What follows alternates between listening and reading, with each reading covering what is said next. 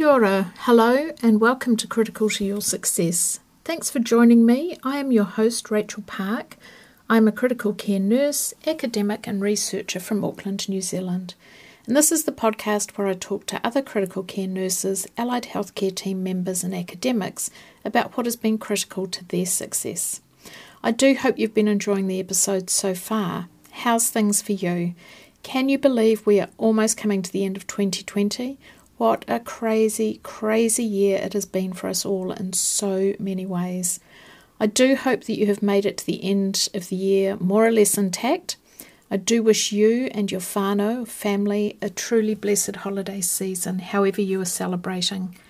If you are working, I do hope you get the chance to rest and recover at some point. We all need that. This is episode number 22, recorded in November 2020, and today I talk with Associate Professor Kimberly Haynes.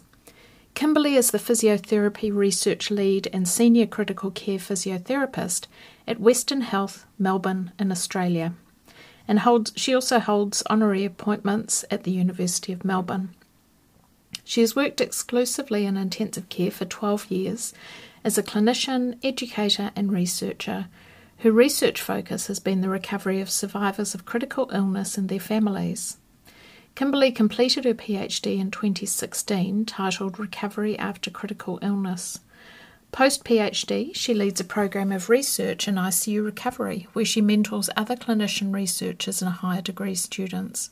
Her research interests include outcomes of ICU survivors and their caregivers, peer support, consumer engagement, early rehabilitation, predictor of outcomes, and clinical decision-making in the ICU and the deteriorating patient. In this episode, we talk about developing a broad skill set and how important that is, giving it a go and getting a foot in the door, predicting ICU outcomes, the impact of ICU on patients and society, post-intensive care syndrome and survivorship, and the possible role of patient peer support groups. So, grab a cuppa or maybe something stronger at this time of the year, sit back and have a listen to the interview with Kimberly.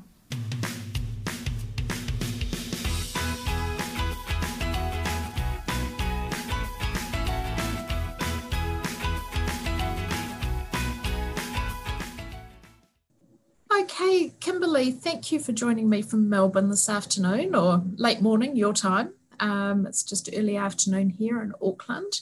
Great to have you on the podcast series. Thank you for inviting me, Rachel. So, Kimberly, you're a physiotherapist by trade. How did you get into physiotherapy?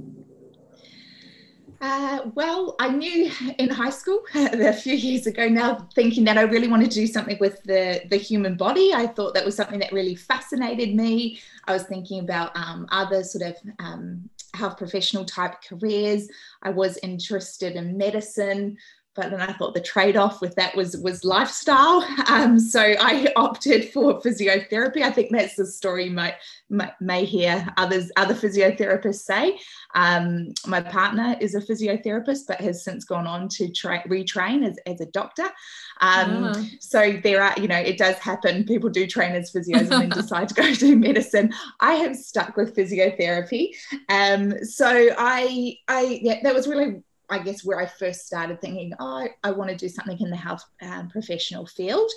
So I'm originally from Auckland, and so I trained at AUT in Auckland, and I think I graduated would have been 2004, and then I did kind of really a new grad year at North Shore Hospital, and did a few rotations in the acute hospital there.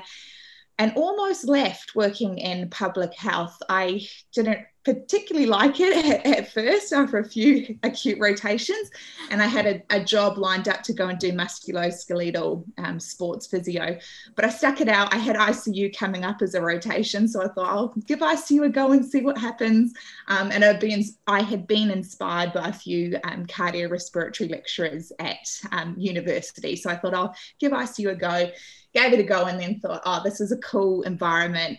Really like the pace, really like having to think differently, really like the systems-based approach, the team-based approach. So that sort of kept me in public health. And then I wanted to pursue, really sort of see what else was out there in the world of intensive care. And I think I was doing a little bit of postgraduate study at the time, and Sue Burney and Linda Dennehy, both well-known, esteemed ICU physiotherapists, came and presented at a course in Auckland. And I got chatting to them afterwards, and I said, because I thought Austin Health sounds like a really cool place to work, and basically used all the techniques, all the physiotherapy ICU techniques that I'd read about, but not really had that exposure to as a young physiotherapist. And so I just asked them if there were any jobs going, and they said, send us your CV.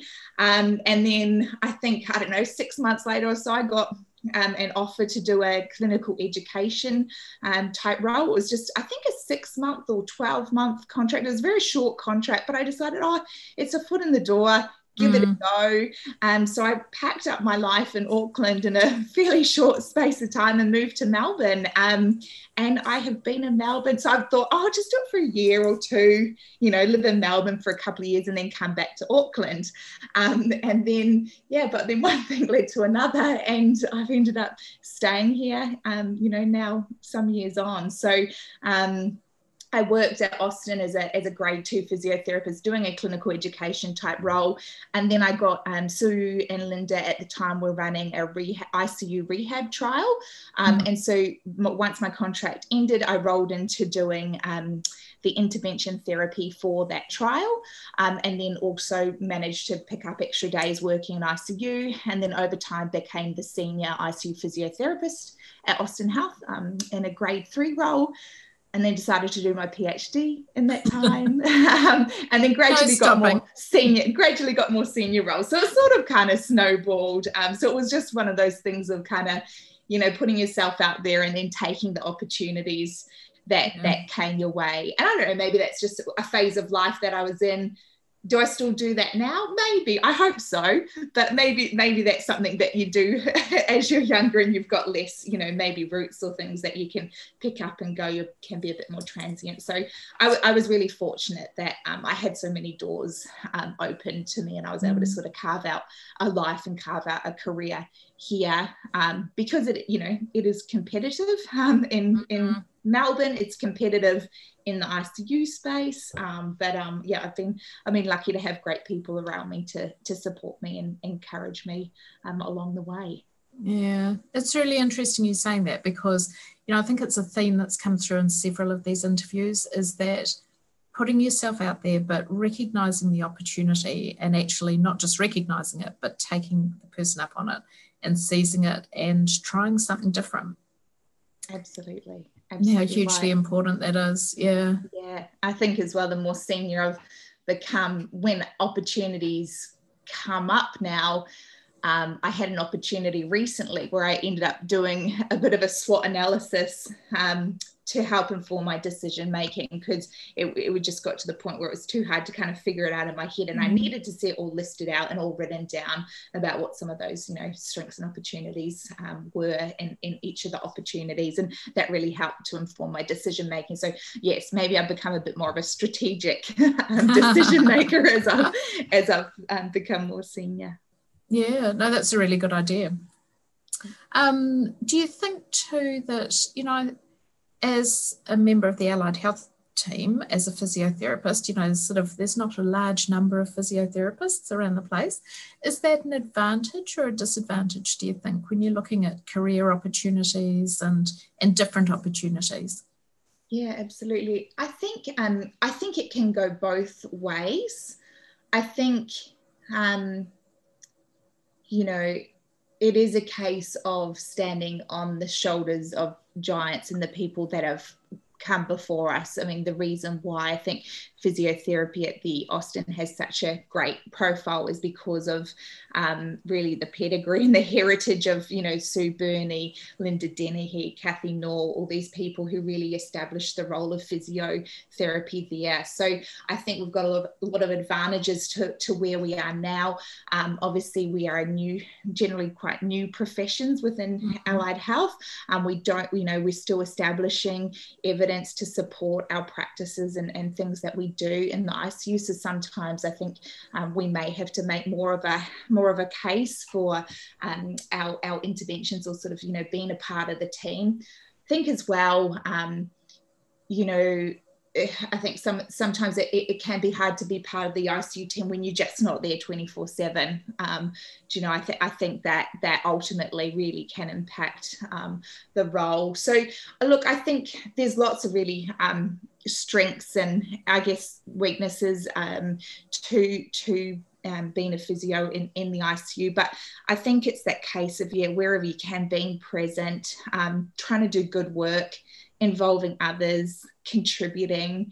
And I think that can go a long way to really establishing yourself. But also I think at the end of the day, just building relationships with people. I think that's probably one of the most important things I think any of us can do in our professional life. So sorry, I may have gone a little off track with that answer, but yeah, I think so, you know, so certainly, you know, would I like to come back to New Zealand and live in New Zealand? Yes.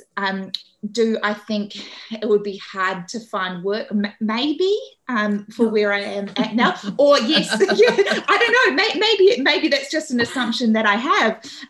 So yes, so I think it is trying to find what the opportunities are, or create them. I guess is the other thing. So yeah, it can be tricky, but I think there's also good opportunities. Part of the thing for where I am at now in my career is that I almost don't like to be thought of as like just a physiotherapist. I like to think that the research that I'm doing is beyond my discipline or beyond a discipline. I think it's hard sometimes for people to conceptualize that, because it's something about that professional identity that we always group people according to professional identity. But certainly some of the work that I'm doing now, I think kind of traverses across sort of professional groups, but it's making sure, again, the right people in the room, the right people are engaged in that process, and kind of more evaluating research in a different way because of the skill sets that I bring. So the methodological expertise that I can bring to that team, and then insert whatever content or topic area in. That's certainly where I want to kind of keep going and keep growing in terms of my career ongoing, I guess. It's quite interesting, isn't it? You know, nurses, and I've had the same, you know, experience that you sort of get labelled as a nursing researcher or a physiotherapy researcher. I don't think that happens to medical researchers to the same extent. But looking at it, as you're explaining, in terms of the patient-centred research and clinical research in its more broader sense, as possibly describes more what we do, and doesn't pigeonhole people into types of research necessarily. Yeah, absolutely. I was having that conversation with one of my mentors, and because I think, you know, at the moment some of my ICU recovery work is looking at a specific intervention being peer support, and yes, traditionally you mightn't think of that, you know, and I still probably wouldn't say, oh, that's a physiotherapy intervention, but it's an ICU recovery intervention. And I've built a lot of expertise in sort of in the ICU recovery space. And yes, I've done the physical rehab with these patients, but then it's recognizing these patients as a whole person and thinking about the World Health Organization International Classification of Functioning, I think I'm saying that right, and think about participation and societal participation, and what are the things that stop people from fully being able to participate. And so for some people, yes, that might be heavily biased towards their physical condition, but for others it might be around these like social limitations. And so really for me, peer support kind of brings a lot of that stuff all together. But yeah, so I was speaking with this mentor about the fact that, yeah, people might kind of wonder why, as a physiotherapist, would I be interested or be doing work in peer support? But then she made the comment as well that, you know, if you think particularly in America in the ICU field, there, a lot of doctors do research in physical rehab, do a lot of stuff in what might traditionally be seen as physiotherapy type of research. But no one really questions that. No one says, why is a doctor doing research on physical function, which traditionally might be kind of a field owned by physiotherapists or physical therapists? So you're right. It is something where, people, I think, sometimes have a hard time thinking about people outside of their professional group. But I think over time we probably need to be more thinking about what do people bring to a research team, or what skills do people have, and then getting the right people with those requisite skills involved. So I don't claim to be an absolute expert in peer support, and I certainly make sure I have the right people. So I have a psychologist, I have a social worker who have expertise in group facilitation. So they're very much a part of our peer support program. But it doesn't mean that I can't be leading the work or analysing the data or designing a study, because those are skills that I've built up over time. And developing those teams is so important, isn't it? But it also adds so much more fun to the research, and so much more learning for you as the lead investigator. Yeah, absolutely. It definitely broadens your horizons. Yeah. So what did you investigate in your PhD? So I, at the time when I started, was doing the intervention for the rehab trial. It's, I think, the largest rehab trial in ICU in Australia to date. So that had a cohort of about 150 odd people. And then I used that same cohort for my PhD to follow up that trial cohort at 5 years after ICU discharge. So that produced some of the first Australian 5-year data. And so we found in that study that if patients survived to that time point, they tended to be okay. Like, they weren't in terms of their physical function, their psychological function, their quality of life, they weren't too far off Australian population normals. So that was interesting. But we did have a higher mortality rate than some of Brian Cuthbertson's work and Margaret Herridge's work, some of the other 5-year studies, at the contemporary 5-year studies at the time. So long-term patient outcomes. I also did a smaller study looking at caregiver outcomes and sort of trajectories of their outcomes from ICU through to kind of that immediate post-hospital discharge period with a short-term follow-up period. I also looked at prediction of outcomes. So I got ICU doctors, nurses, and physiotherapists to predict kind of things like discharge destination and physical function and quality of life. And that was a sort of a small study, and one where I was developing my research skills when I look back at it now. And I also did a systematic review looking at caregiver outcomes as well. So a bit of a mix, but it was mostly sort of patient and family outcomes research. And that's really sort of what laid that foundation for me to sort of really be interested in the ICU recovery space, and then post PhD moving into starting to look at interventions that might improve those outcomes. So picking up on a couple of things from your thesis then.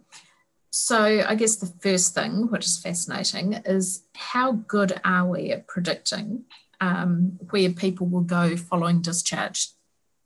So that was a very small single site study, but thinking back, the doctors actually were they sort of came out as the clinician group who actually did a pretty reasonable job at predicting things like discharge destination and physical function. So not bad in that study. More recently, I've worked with an international group through SCCM, where we did a systematic review of prediction models of post-ICU impairments. We did a heck of a lot of screening, and we only found three full texts that we could include that were actually properly developed prediction models. So that's a really, I think, a field that's quite wide open for development, to really develop those proper prediction studies, to really look at what happens to people. So I think that's still a bit of an emerging field as well. And why might the prediction models be important at the bedside? Yeah, that's, I guess, a really important and fundamental question, I think, to the delivery of critical care services. So I think often in ICU, we, a lot of clinicians practice in that environment, and they don't really always have that long-term view of what happens to patients and families afterwards. I think we've got a lot of disjointing and sort of fragmentation of healthcare, where patients might come to the ICU, and then return home, but there's no real kind of linkage between ICU and primary care, or primary care and ICU, where, patients may have a deterioration in their physical function or their quality of life, but none of that is always systematically or objectively measured and recorded or visible in an EMR, say, where, on presentation to the ICU, the intensivist can say, hey, this person's got deteriorating health. Is ICU the best place for them? So I guess it comes back to those decisions around admission, and then what intensive care therapies is best in the best interest of the patient and their caregivers to provide them. So I think prediction of outcome is about kind of thinking about the best use of intensive care services for some of the most vulnerable people, and then thinking about the levels of how intensive the therapies are that you're going to provide them, because of how it's going to impact on that patient's life and their caregiver's life, and how much I think ultimately it's going to impact on their participation in society. And is there value in that? Is that something that they want? Is that something that as clinicians we're willing to do to people? So I think prediction of outcomes really fundamental to the delivery of ICU, particularly now that we're starting to learn more and more about the patient family experience after ICU, and starting to understand from their perspective. I think, that shift from mortality being a key indicator of ICU success to now thinking about the impact on patients and families. And I guess how that can inform our goals of care, either perhaps, in the ideal world prior to ICU admission in some instances, but certainly during ICU admission. Exactly. In a lot of cases, yeah. How could we sort of, I guess, improve the patient pathway if it's a planned event to capture some of those things? Yeah, one idea that I've spoken before about with Sue Burney was just thinking about, and in the primary care setting, having a very simple measure that, particularly older patients, maybe anyone over the age of 60 or over the age of 65, to have some objective measure of physical function or quality of life, something quick, something easy that can be documented in their medical record. And then in the event that they did come to ICU, that objective information was able to inform those family meetings, able to inform that clinical decision making, rather than having to rely on proxy report when patients can't speak for themselves. So to be able to have some sort of systematic way of recording objective information that could help inform decision making is one idea. And then I think better linkage between things like electronic medical records, I think in this day and age, to be able to have some of that information readily visible to the admitting intensivists. I think there's sort of, great potential there to kind of join up systems.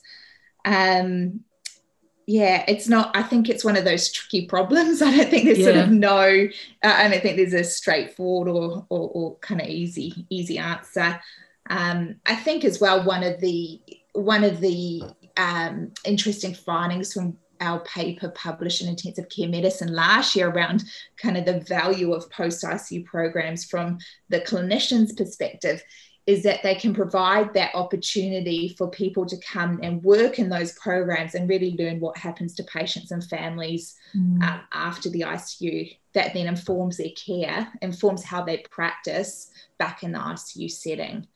So it's that kind of that closing of the loop and sort of understanding that whole pathway. So I think it's education as well for clinicians, and you're really getting that first-hand experience of what becomes of people.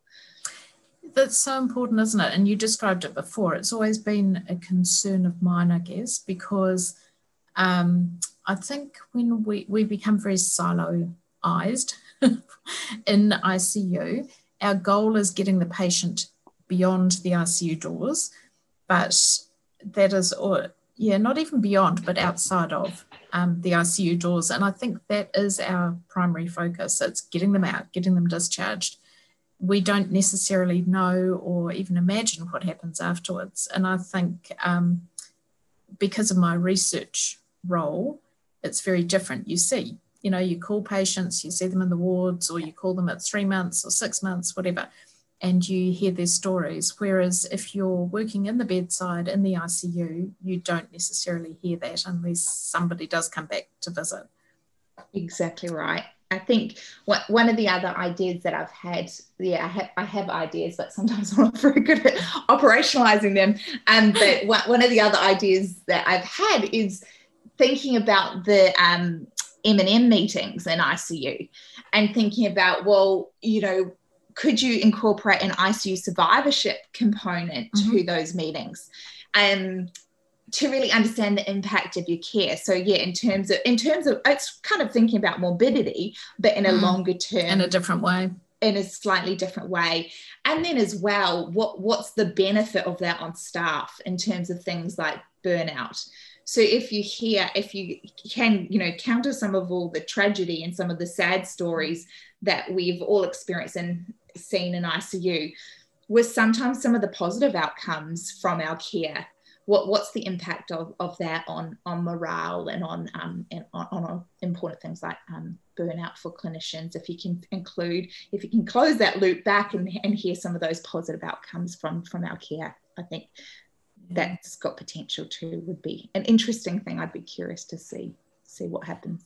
It'd be really interesting to look at, wouldn't it? Because, like you say, we're very focused on the sad stories, the long-term patients who spend months with us, the young ones, the ones who die, the tragedy of it all, whereas we actually forget that a vast majority of our patients do really, really well.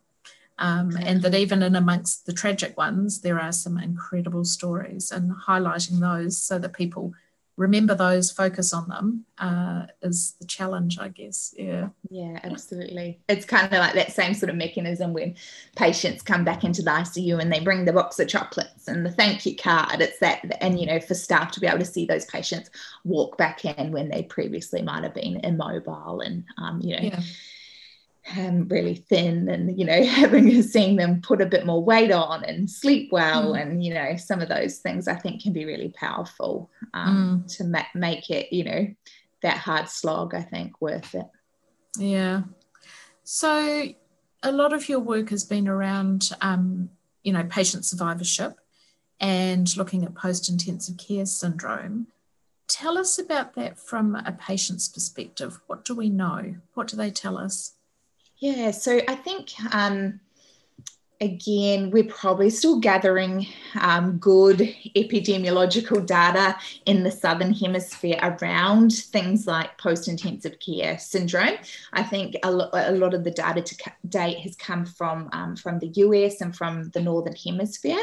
And I think their health systems are different. I think COVID has really shown some of the differences in practicing in the different regions of the world and the different health systems. And so I think what we know is really still emerging in this field. We have some local epidemiological data, but I think what we need is really the epidemiological data that follows people up from the very sort of short term, from 6 months through to 12 months, and then on the year, every year, maybe out to 10 years. And we don't really have that data. So a lot of the time when we talk about PICS and post-intensive care syndrome and sort of adverse outcomes, we draw heavily on that narrative. We draw heavily on data from the Northern Hemisphere. And I think, based on some of my experiences, and certainly more recently of trying to deliver an intervention in these patients, I do circle back to kind of thinking, how bad is post-intensive care syndrome here in the Southern Hemisphere? because it's hard to find the niche group of patients to deliver your intervention to. So in some of my more recent experiences in delivering a peer support program to improve patient and family outcomes, we had a bit of a hard time trying to find that sort of group of patients in which we thought it might make difference to them. So patients either were too unwell and were possibly dying, and maybe had new diagnoses of cancer, or multi-morbidity, multiple medical appointments, which made attendance and participation hard. So there kind of seemed to be they were too unwell, or at the other end of the spectrum, they were really quite well, and they were back at work, and they were back playing golf, and they really kind of were like, oh, why, didn't really understand why we were offering such a program to them. But to kind of find that middle group of medium to long stay ICU patients, your septic patients, some of your long stay ICU patients, really to find that group, that they're certainly harder to come by now. So that was certainly some of just some of my anecdotal observations of running a pilot RCT in that regard.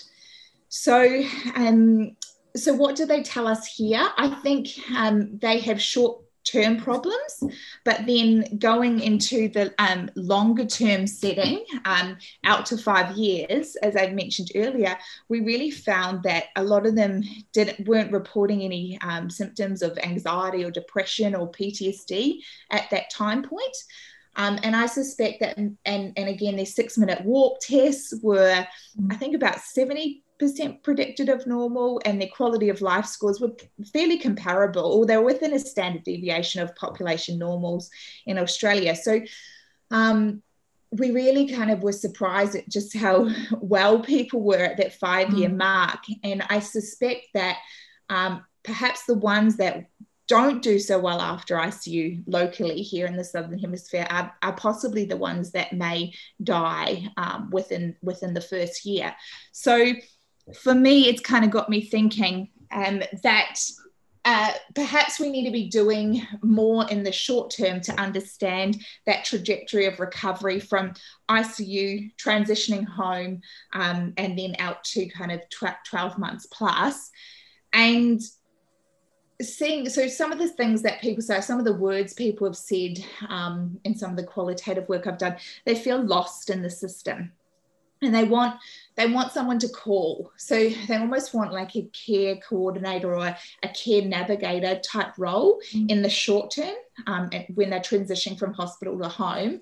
And they want someone who knows their case. They want someone from the ICU who knows about them and what happened to them in the ICU. So those are certainly some of the things people have told us. And I think... so for me, it's kind of thinking about what happens to these patients in that first 6 to 12 months, particularly for the ones who may go on to die, to say, what supports do you need? Have they had those end-of-life care discussions or advanced care planning? Is there room to sort of make sure that they're on the right pathways for them? And again, I suspect some of the ones who do quite well probably sort of things self-resolve for them, perhaps, or again, just making sure that they've got the information. I think a lot of the time they've also told us we want information, and we want it in different forms. So we want it, we give a lot of verbal information in healthcare and in hospital, but we need to think about different ways of communicating with patients and families and providing them with written information, and then where to go for help should they need it. So there's definitely, I think, different tiers of patients and different categories, I think, of patients that have quite different experiences. But I think we're still really documenting that for the Southern Hemisphere. So that's really interesting in terms of looking at the differences between the Northern Hemisphere and the Southern Hemisphere. We know that we're very different healthcare systems, and care is provided in different ways at the bedside. But I wonder also in terms of ethnic groups and how that might contribute as well. Yeah, absolutely. I think certainly at the hospital that I work at, Western Health, being in the western suburbs of Melbourne, we certainly see a real diverse mix of patients from very diverse socioeconomic backgrounds. We have a large migrant community that we care for. We've got higher rates of mental illness in our local community, multimorbidity. That's sort of, you know, a lot of the presentations that we see. So they are, you know, often from disadvantaged backgrounds. So absolutely, I think we probably need to understand more about how some of those different socioeconomic statuses, disadvantages, how that affects survivorship locally here in Australia and also in New Zealand, and how that might differ to other regions of the world. We are just starting a study looking at trying to improve the transition of care between ICU and hospital back to primary care. And so it's a qualitative study where we're going to be interviewing ICU consultants, GPs, and then patients and families. And when we're sampling patients and families, we're using purposive sampling, and we're specifically trying to sample patients and their caregivers from different areas around Melbourne using the Australian Bureau of Statistics. They've got a map that shows the different areas of socioeconomic advantage and disadvantage. So that's going to inform the way we sample, so that we can help understand a little bit more locally about what's happening for people from those different areas of socioeconomic advantage or disadvantage. So I think learning more about that would be important. I think as well, there's room to improve in terms of thinking about Indigenous health in Australia, and particularly those that are admitted to the ICU, and thinking about things like systemic racism, you know, and what that means for us in the intensive care community. Because I think, you know, in the year of 2020 and Black Lives Matter, I think we need to be thinking about what is that for us here in Australia and New Zealand. What does that mean for us? Because I don't think we can just say that's a problem for North America. I think it's a global problem, and I think again it's that thing of us checking our privilege in terms of, you know, we're the ones conducting research. Are we aware of our own biases around how we design and how we do research? Because we know patients from Indigenous backgrounds have worse health outcomes. So what are we doing in the intensive care community to try and improve outcomes for that population also? I think that's one of the things that 2020's taught us, is to question everything and going back to our own biases, whether they're unconscious or conscious, but also looking at diversity and inequity in all its forms and all the areas is so important. And like you say, it's not that it's been ignored, but it certainly hasn't been addressed in research up till now necessarily. Yeah, absolutely. I think that's an important thing when it comes to thinking about diversity, because for me, it's not just about diversity and inclusion for one minority group. It's about diversity for all minority groups. And you can't you can't be focused on diversity for one group, but not for all groups. So I completely agree. I think that's a really important thing that we all need to be thinking about in our research and how we're designing it, to really, again, thinking about that the concept of representing our community. So how well do we represent our community as researchers, and making sure that people are really seen and valued, and that and that the part of that research process, and that's something I've felt strongly about with some of my co-design work, is thinking about that patient and family involvement, and making sure where possible we can get a really diverse group of consumers involved. I mean, I think in ICU we're probably still slowly transitioning to thinking about consumer engagement a little bit more in terms of the clinical care, the design of, education, there's a design of research. I first started thinking about it when I went to an education or sort of it was a research symposium, and patient ICU survivors and their families were coming back to tell a room full of, 150 odd clinicians and researchers their story as kind of that, emotional primer before we went on to professional speakers.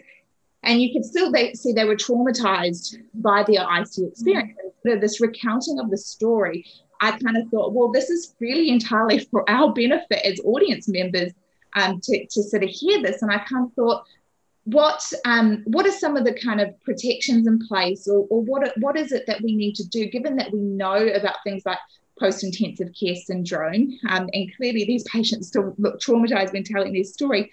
Do we just thank them and give them a gift voucher and, some flowers and say, thanks for coming to talk to us, see you later?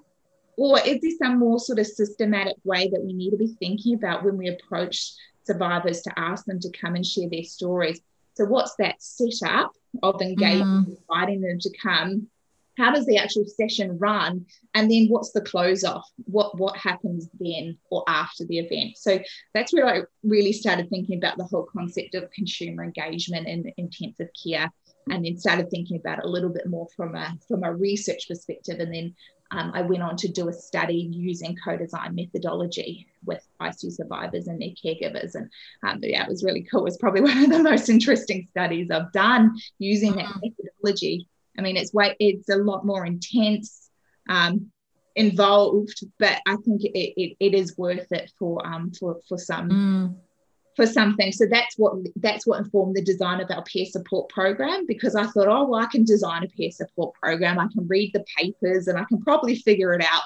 But at the end of the day, if I really want that intervention to be serving the people who it's intended for, I really needed to get them in the room and really needed to ask them the questions about, all the logistical stuff of, when should it be, who should be there, what do you want to hear, how long should it run for? So it really, co-design's a great way of kind of iteratively working through some of those issues.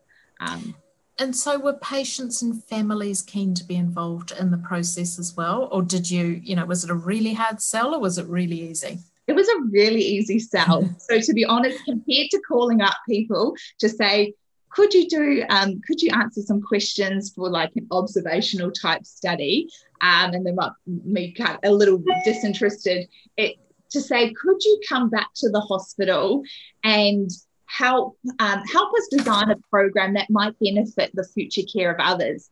They were like, yes. It was really easy to get participants, and then as well to kind of get them all in the room at the same time. And a lot of the ones that we had invited had quite long and complex stays. So it was really emotional for them to be in a room and sort of seeing other people with the same experience of them. And that's really kind of the mechanism that peer support draws on, that realization that you're not alone, that there's other people out there who may have struggled like you may have. So it's a really great way to kind of bring I think patients back to the hospital, and for them as well, it seemed to kind of close that feedback loop to them, because often, particularly for the long stay patients, they build, and their caregivers, they build a community, they build a lot of social relationships in the ICU and even with the hospital, and then they leave.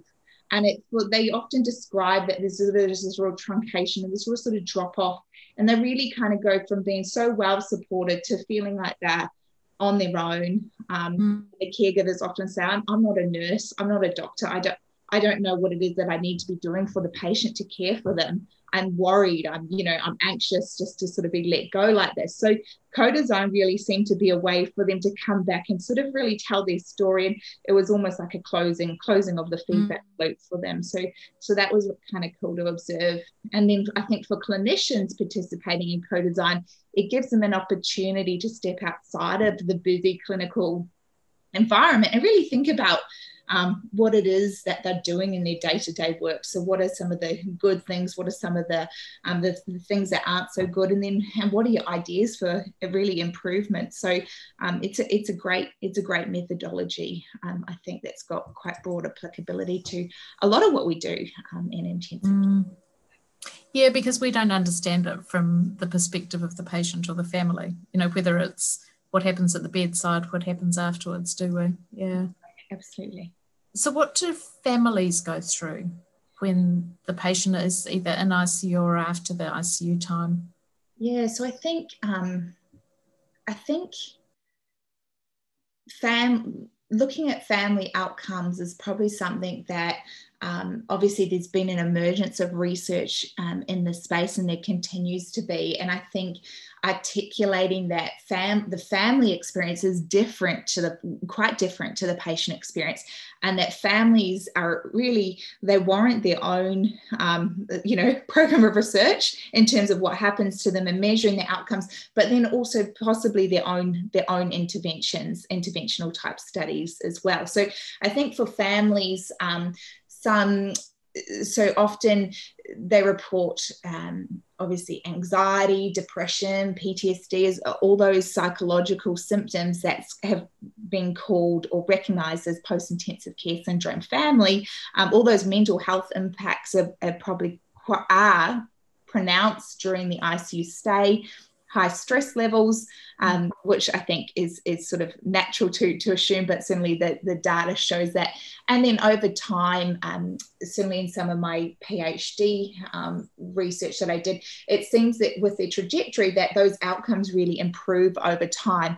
I thought they might have worse outcomes when the patients are leaving the hospital and returning home, and sort of that transition of care to them as the primary caregiver.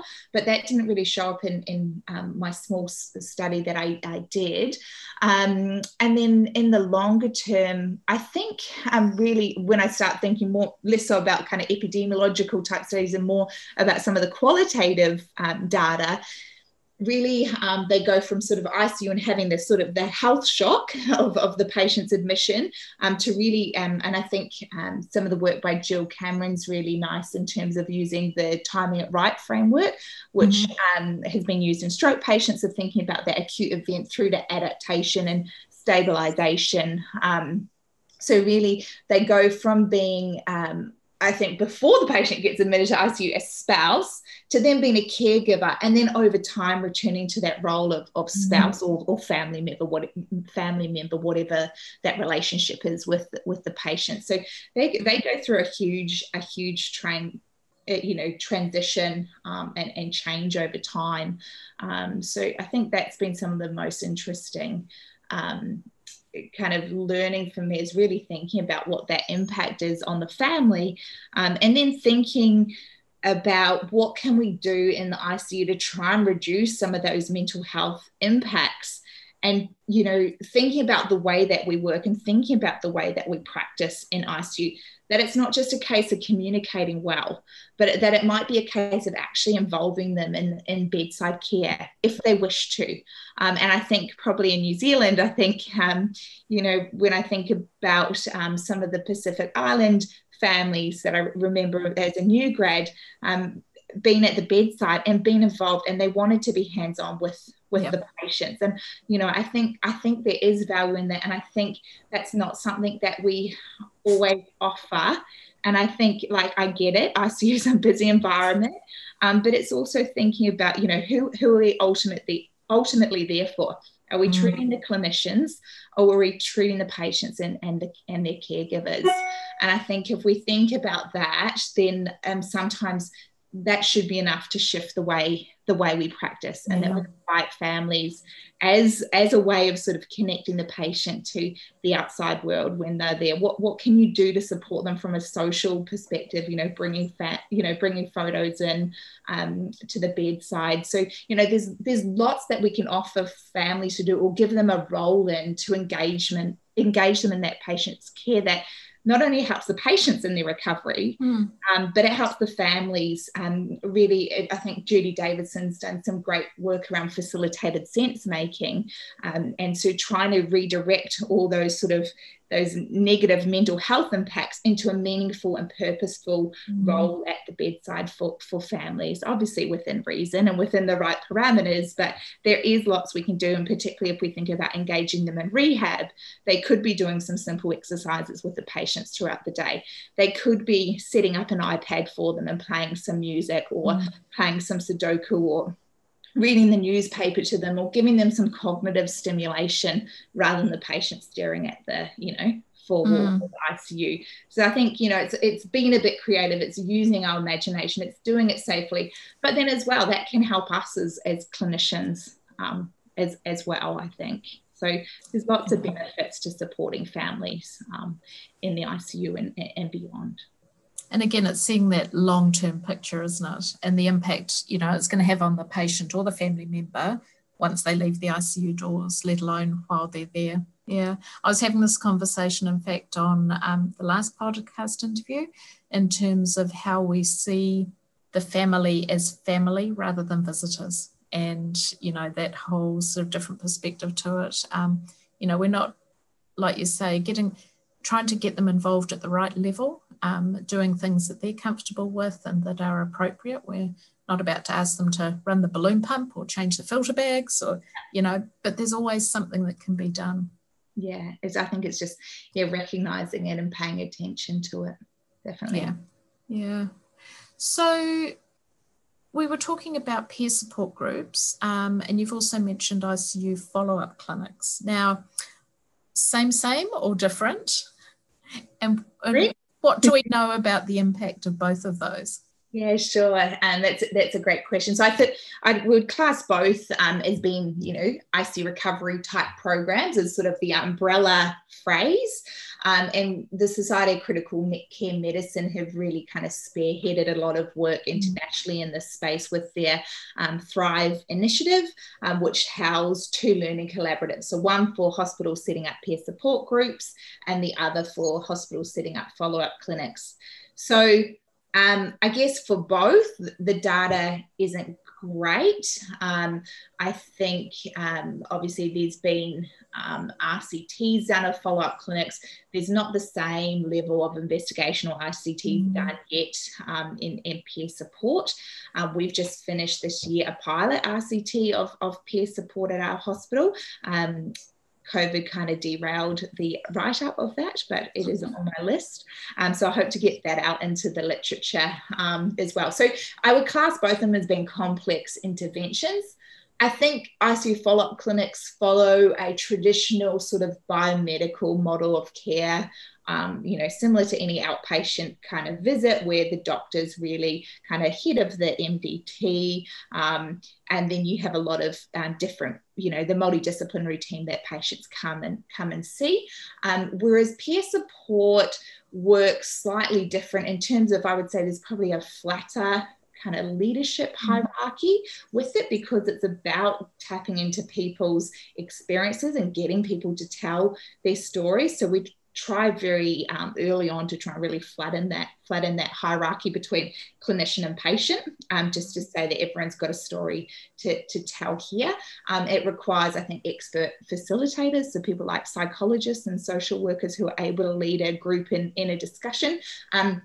And certainly the model we chose to adopt in our pilot RCT at Western Health was one which had an education component to it. So there was a formal component of education where they might have heard from a neuropsychologist talking about delirium and the impacts on cognition, or a physiotherapist might have spoken about physical rehab and where to go in the community for help.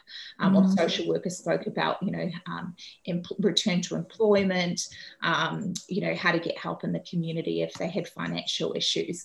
So we tried to keep it very interprofessional. And then there's the informal component of it, where you let people have a cup of tea, when they could come in person, have a cup of tea, have a biscuit, kind of chat to each other. So moving these groups to online, I think, does have its challenges in terms of building that social cohesion. But so they're quite different. Some hospitals overseas have a clinic, and then they sort of funnel their patients into the peer support group that way. Some people build their peer support groups into the clinics, where the group Scotland, Joanne McPeak's group, they have, I think pre-COVID, had people mixing and mingling while they were waiting for their clinic appointment. So there's sort of lots of different models to them. We did a systematic review a couple of years ago of peer support. There was, again, not many studies, but there was a signal that it appears as an intervention to reduce sort of the negative psychological aspects post-ICU and improves the positive psychological aspects of things like increased social support, self-efficacy. And peer support's been well used in other patient populations with chronic conditions, traumatic brain injury, cancer, heart failure, diabetes. So it's relatively new, I guess, in the ICU field. So we're sort of really trying to build my interest is around trying to build some of the science to help really investigate it is this a viable ICU recovery mechanism. So as with any, whether it's a clinical peer support groups, finding the right patients to come is a challenge. Is that sort of one of the barriers we wrote about in our Crit Care Med paper from a couple of years ago. So some of the enablers include things like having motivated clinicians, having an interprofessional team to run these programs, standardizing your operating procedures, and then some of the barriers with things like costs, finding space, pre-COVID, and also finding out who's best to come, who should we target with these programs. So with our one, we chose to keep it because it was a pilot RCT, we really chose all comers. We just sort of wanted to see who would come and what would happen. And I think anecdotally, those who did come to the intervention, they a lot of them were male, single, like they didn't have other sort of people around in their social kind of networks, but they also were kind of quite motivated to care for their health. And I think it was that thing of like, oh, you're offering me something, you're offering me a program, I'm going to go along and see. And so might they have been okay without the intervention? Probably. Do who knows? So we're still kind of playing around with that as an intervention, trying to really explore it in this group. So we'll see where that leads. And obviously in COVID, moving it to more of a virtual platform. So are there, some, I guess, reputable, for want of a better word, online resources for peer support for ICU survivors and their families? I imagine there's lots of Facebook groups or whatever out there, but and that's the thing. I think it's kind of thinking about, patients could very well, and they could exist. I haven't specifically looked. So I think some of the stuff from ICU Steps in the UK, I think that's a charity. I think it's run by former ICU patients and caregivers. I believe they've got some published material. We've taken a lot of our content and in the process of publishing that. I just need to figure out how, or where we put that, and we're just getting it professionally designed as well. So and I think the group from Nepean, they've had some patient handouts. I think just talking locally in Southern Hemisphere, they've got some from their follow-up clinic, and then also Katrina Cook and Rahesh Ramana from Queensland group, they ran a follow-up clinic. I think they've produced some materials as well. Are they published and readily accessible? No, I don't think so at this point in time. I may be wrong in saying that, but Matthew Ansie's leading a group in WA to develop an ICU recovery website. So some of those materials may get deposited or may get into that website. So that's a work in progress. So we're hoping to build material and hoping to build particularly an ICU recovery website that's specifically designed for the ANZ community. So that's really exciting. But if you Google ICU recovery website, I think there's some other great ones from the UK. There's other stuff from America as well, from North America. So there are, you just sort of have to do a bit of searching for it. Yeah. Good thing for a night shift or something like that. Exactly. So it would be remiss of us if we didn't talk about the elephant in the room that we've mentioned a couple of times, that nasty called COVID. What has that meant for you this year? Well, it's been a big year. I think as well, off the trauma that was the Australian bushfires in January, to then have that quickly followed by COVID-19. I think it's really been a year of trauma for so many people. For me personally, I'm glad that I've had a job throughout the pandemic and that I've been able to contribute, I think, in some way, shape or form to my colleagues, my hospital, the ICU community more broadly, and to patients and families in some small way. So really, I think thinking back to the start of the year and really March when COVID was arriving on our shores, there was a lot of planning that went underway. I was fortunate enough to be on a Department of Health sort of statewide committee looking at ICU workforce planning. So myself and Sue Burney represented Allied Health and kind of thinking about how we could increase that sort of critical care workforce, and then how could we leverage the skills that Allied Health have to really supplement and build that team. So a lot of focus was done in that early stage, huge amounts of planning, and then a gradual sort of scale back, and then an implementation of it sort of later in the year. Locally as well, I called one of our ICU consultants early on and I said, what do you need from us? Is it from a physiotherapy service? How can we help you guys? Where are our skills most valuable to you? And she said, if you could think about proning and developing proning teams. So we did a bit of work in that space and sort of ran it initially using this simulation lab to then gradually doing it more online. And so we upskilled a lot of people in our department and in Allied Health to be proficient in that manoeuvre. I think we did training of some nurses and doctors as well, and then developed a clinical procedure around it. So that was sort of a lot of our initial focus was kind of thinking about the mortality impact and how we could help in that regard. So really a lot of our focus was on proning, and then also thinking about the morbidity aspect. So thinking about things like post-intensive care syndrome and sort of, what could we do to really try and improve recovery. So, and that's kind of been something that again, it's been a bandwidth issue because we've just really been focused on providing that clinical care to them and then sort of seeing what we can do to kind of improve that post-ICU recovery space for COVID patients locally. So it's been a lot of planning, and then it's been a lot of doing, and then now I guess a little bit of regrouping and reflecting. And then there's obviously been a lot of emergence of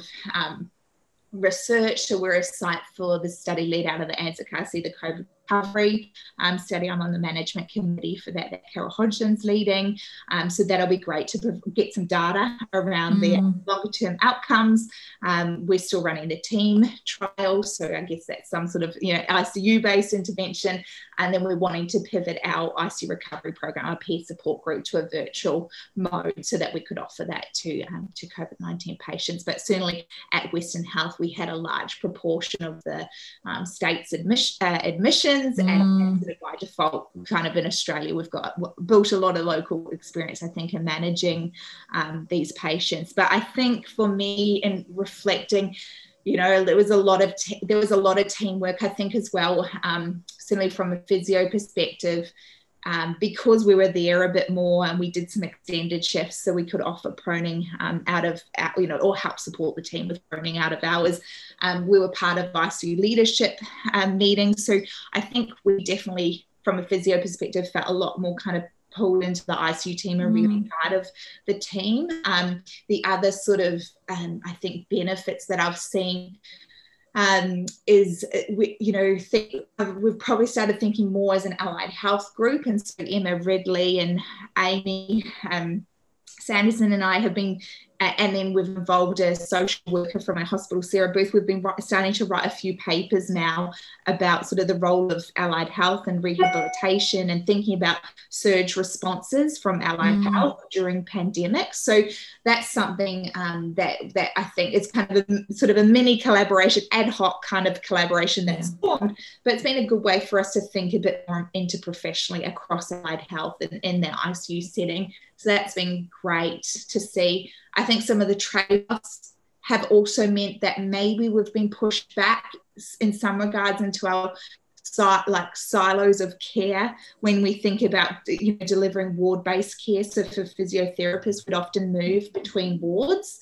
whereas now, because of restrictions, we've adopted kind of a more ward-based type model where you just are on the ward seeing patients, whereas we try to have a model where it's the best, the right therapist seeing the right patient at the right time. So for example, if you're on a general medical ward and there's a patient there with a stroke, usually we would engage like a stroke specialist physio to come to that ward to help consult or provide that sort of best care to that patient group. So in some regards, I think because of restrictions and some of those geographical limitations, I feel like care in some regards might have stepped back in time a little bit. Same when we think about family at the bedside in ICU, that's probably stepped back in time.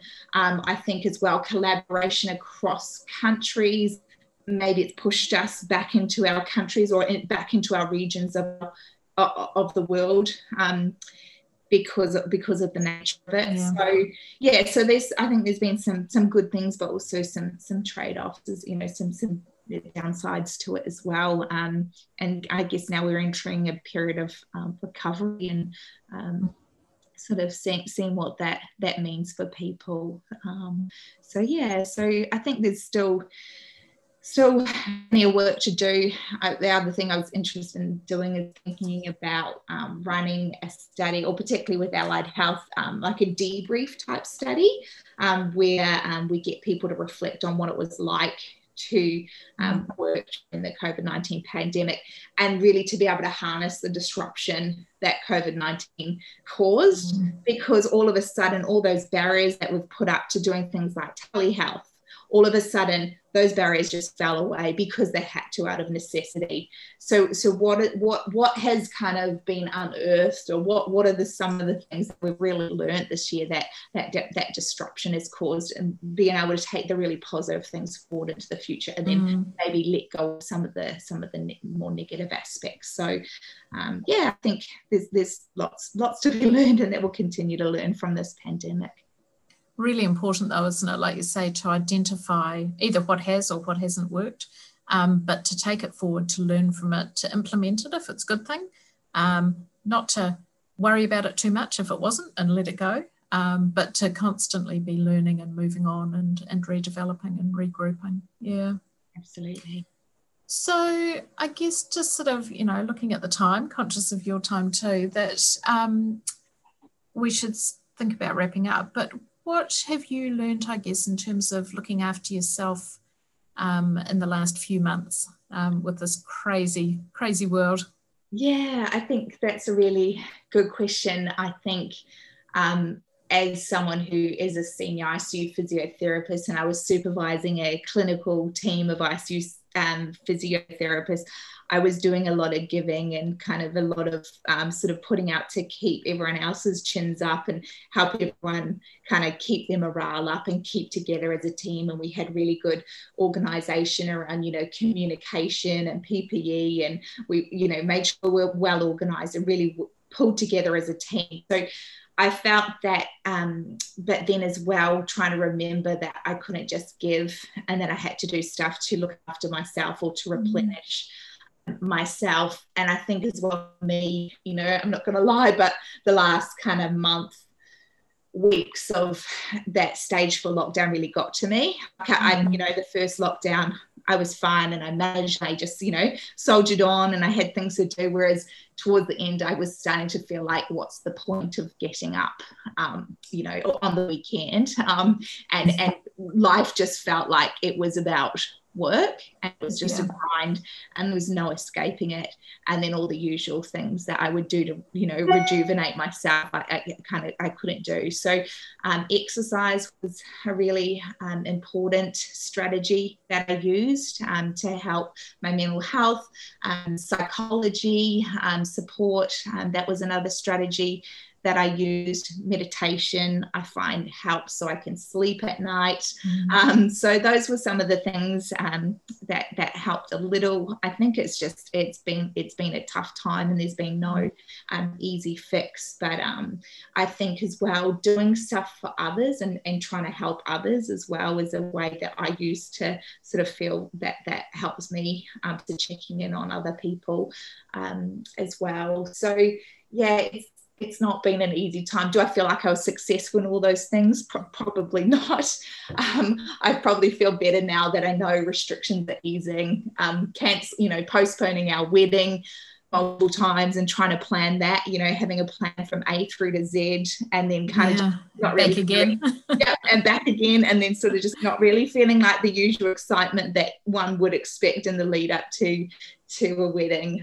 But kind of thinking that's locked in now for January next year. So I'm excited for that. I'm excited for some summer holidays. Got a couple of nights booked down the Great Ocean Road in a few weeks' time. So I'm looking forward to just jumping in the ocean and like letting go of 2020. Nice. Yeah. I think it's about time for that, isn't it? It is. And again, it's that cycle of regrouping and moving on again, and, looking forward to next year and whatever that might bring.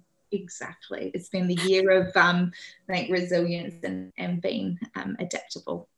And I guess, it's no different to what our patients are doing each time too. So, yeah. Absolutely. I think it's all probably given us all slightly different insights to different aspects of life and different walks of life. Yeah.